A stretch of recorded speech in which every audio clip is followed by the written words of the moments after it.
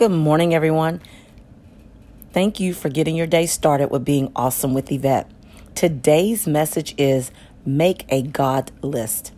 The scripture is Psalms 106, verse 1. Praise the Lord. Oh, give thanks to the Lord, for he is good. We all can make a list of all the things that have gone wrong in our life and how we want to do better.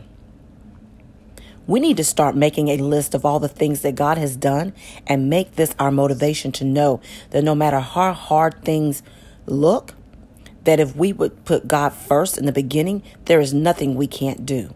Starting today, let's look at our list different because God is good. I really hope this message was uplifting and encouraging for you to want to change and do the will of God to become a stronger and better version of you.